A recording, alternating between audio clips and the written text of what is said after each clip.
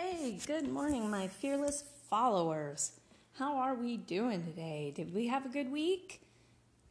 Anything good happen? Anything special happen? Anything unexpected? Anything redonkulous? I want to hear about it. All the redonkulousness in the world. That's my thing. I love it. Hey, I'm recording a day early today, or this time, because I'm going to be traveling tomorrow, which is when I would normally be recording. And so I thought, let's talk about traveling. Everybody travels, right? And travel can be so stressful.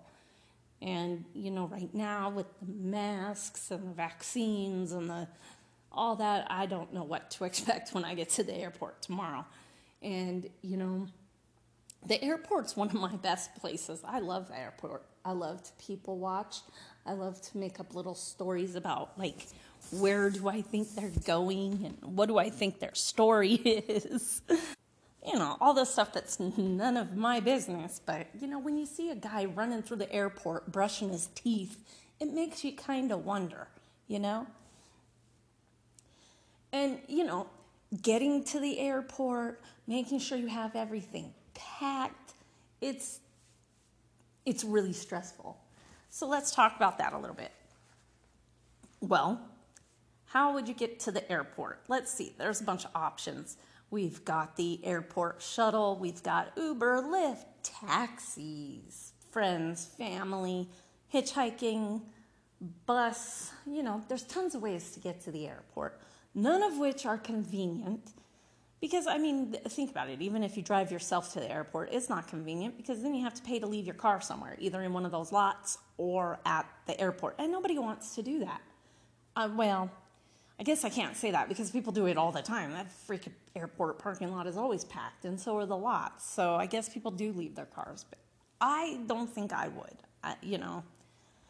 I don't know, because the airport and the lots, they don't assume any kind of responsibility for your vehicle. So if something happens, you're pretty much SOL. You have no recourse other than for your insurance rates to go through the roof because you have to report it.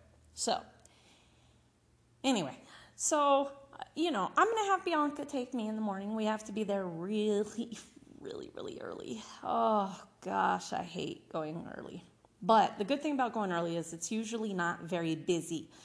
And the less busy it is, the more advantageous it is for me. Because when people start rushing and hustling and bustling, and I get lost in the shuffle. When you have the TSA agents and they're like, over here, ma'am, over here. I can't see who's talking. I can't see if they're waving their arm. I can't see none of that.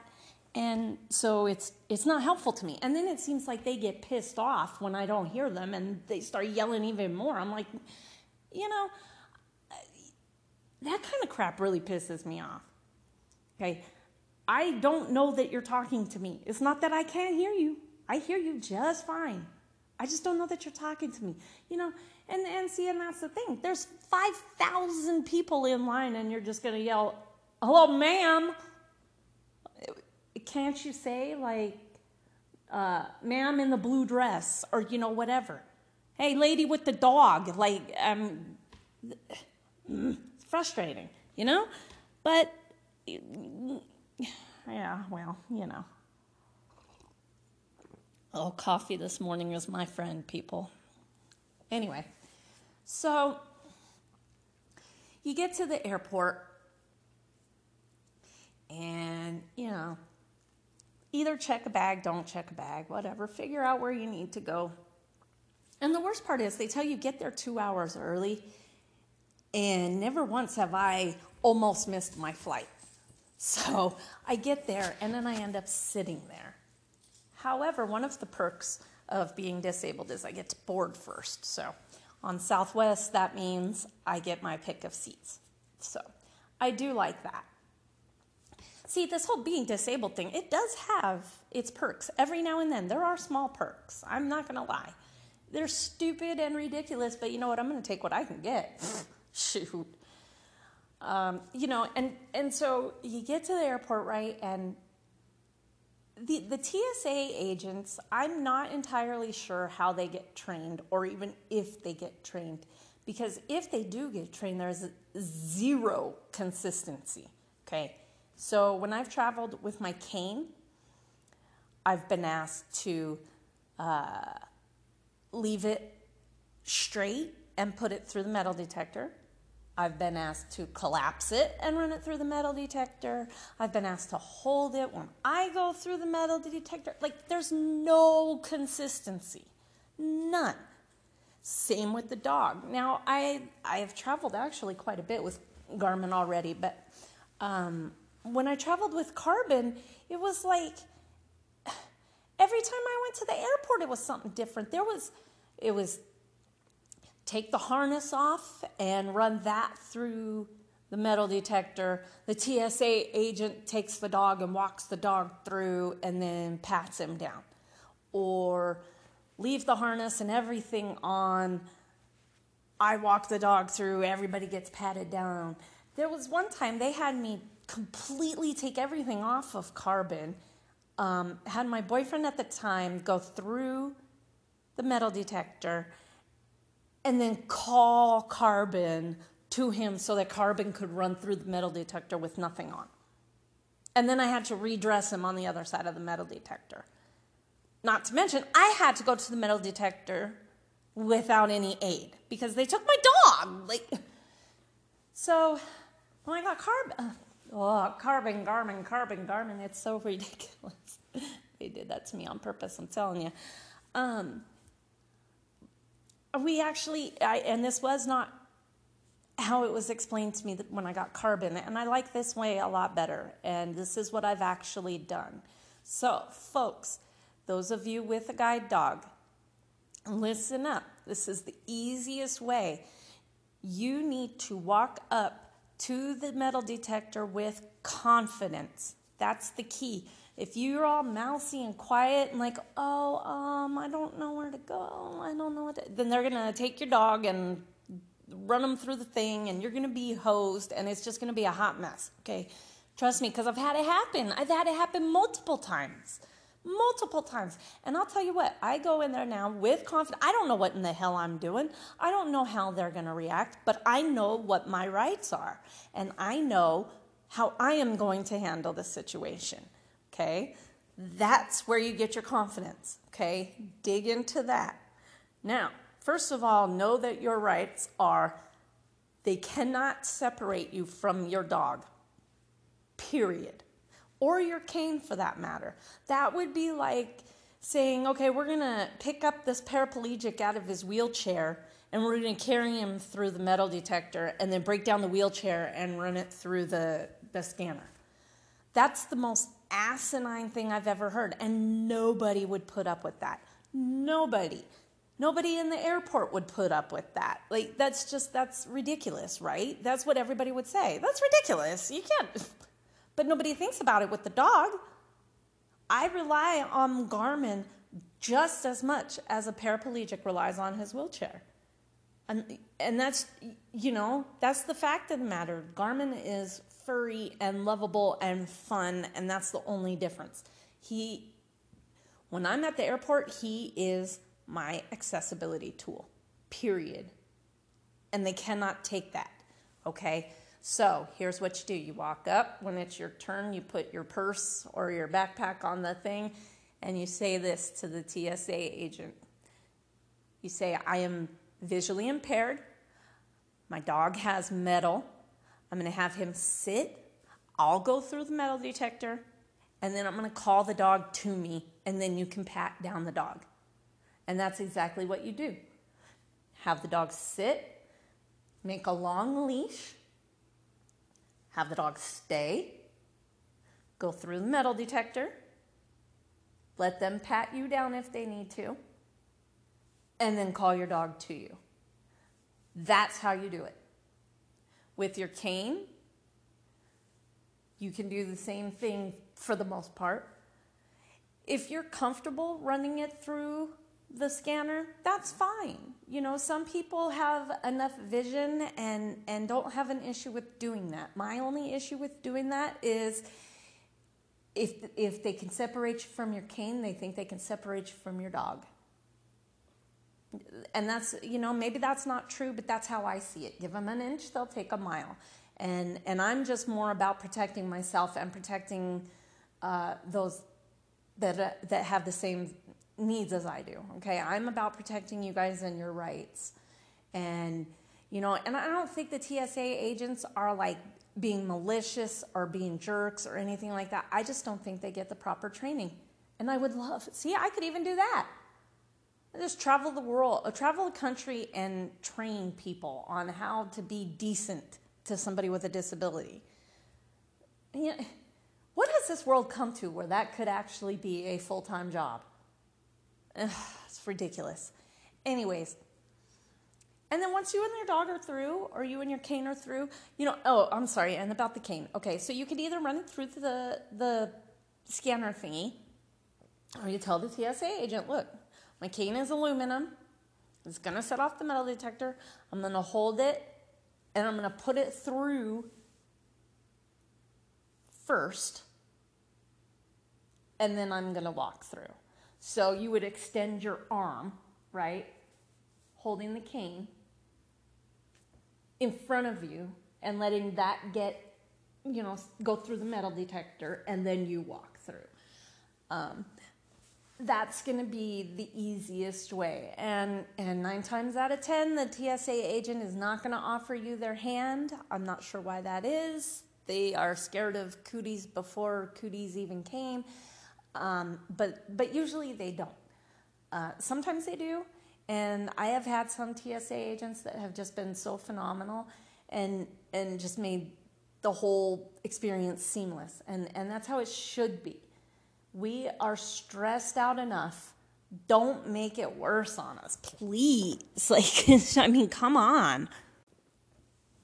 And you definitely do want to give yourself enough time. You never know how long the TSA, the security line is going to be. So you do want to give yourself enough time, and stuff happens. I lost my phone at a gate, and I guess it ended up getting returned to security, and I had to run all around trying to get it. It was terrible. I was freaking out. I was just, it was a mess. Garmin and I were running through the airport trying to, go to security, go back to the gate we were at, go to here, go to there. And it's frantic, and it's frustrating, and it's scary, and you can't see, and it just, stop and breathe, Stop and breathe. It's going to be okay.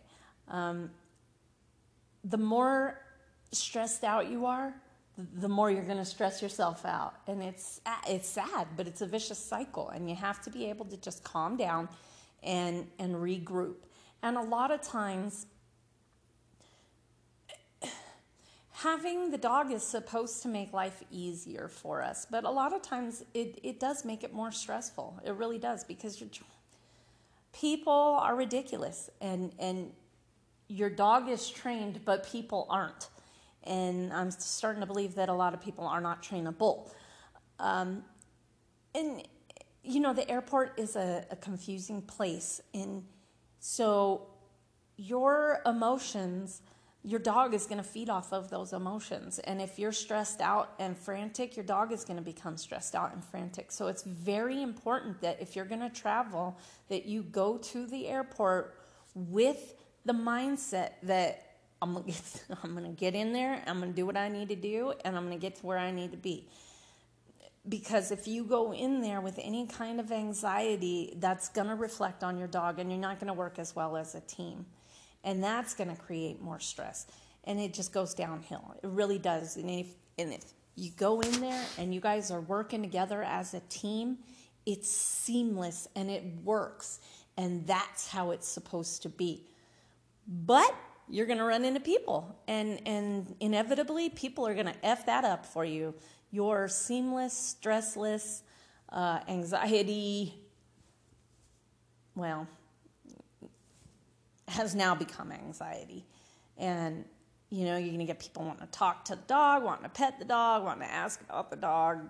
And you're just trying to get where you're going. And I don't understand why people don't get that. Like, I am in a hurry. I'm trying to get to where I need to be, and you want to stop and talk to me about how cute my dog is. I get it, and I appreciate it, but I don't appreciate it, if that makes sense. I have a goal, and I have things I need to do, and I'm not trying to, stop and have a conversation about. I don't know. But, once you're sitting down and you're settled, then have a conversation with people. Talk about the dog. Let the dog relax. Do not take your dog off harness and let people pet, especially right before you get on the plane. That would be a very bad idea. What I'm saying is lay him down, let him relax, let him de-stress, let yourself de-stress. People, I really want to believe people are not trying to be rude and trying to stress me out. And so I have to keep reminding myself that people are just ignorant. And, my poor dog is doing the best he can. But when he's working with a frazzled handler, there's only so much you can do. And so I encourage you, on your way to the airport, talk yourself up if you need to, and get yourself in a mindset of knowing, okay, this is how it's going to go down, but I know something's going to get in the way. Just be prepared for that. And it makes things so much easier. And the other good thing that the airport has going for it, not JFK, I'll tell you that one, but the signs are usually very large, very easy to read, contrasted, so it's especially here in Phoenix, it's great. I mean, the signs, I got to get right up on them, but I can see them, and it's amazing. JFK was not so much. Their signs were yellow with white letters. That is horrible. And the lighting in that airport is horrible as well. So, yeah, it's terrible. It's terrible. Airports are confusing. Oh, my gosh. I flew into LAX when I got Garmin, and holy crap. That airport is ridiculous. I had to get on a city bus to go to where I needed to be. Like, holy crap. That was a crazy airport. But anyways, I'm just saying, you're going to run into stuff. But, do your best to enjoy yourself. And do your best to relax, It's really... The flight part is pretty easy, I prefer to fly Southwest because first come, first serve seating, and I always get in the bulkhead, which gives the dog the most room. Other airlines, they'll charge you to sit in the bulkhead because it has more room, and I don't want to pay extra for that, and I shouldn't have to pay extra for that. But now it's even, if you call to book a flight, you have to pay extra. There's a fee to call in to book a flight, to speak to an agent, which I don't get because that used to be their job.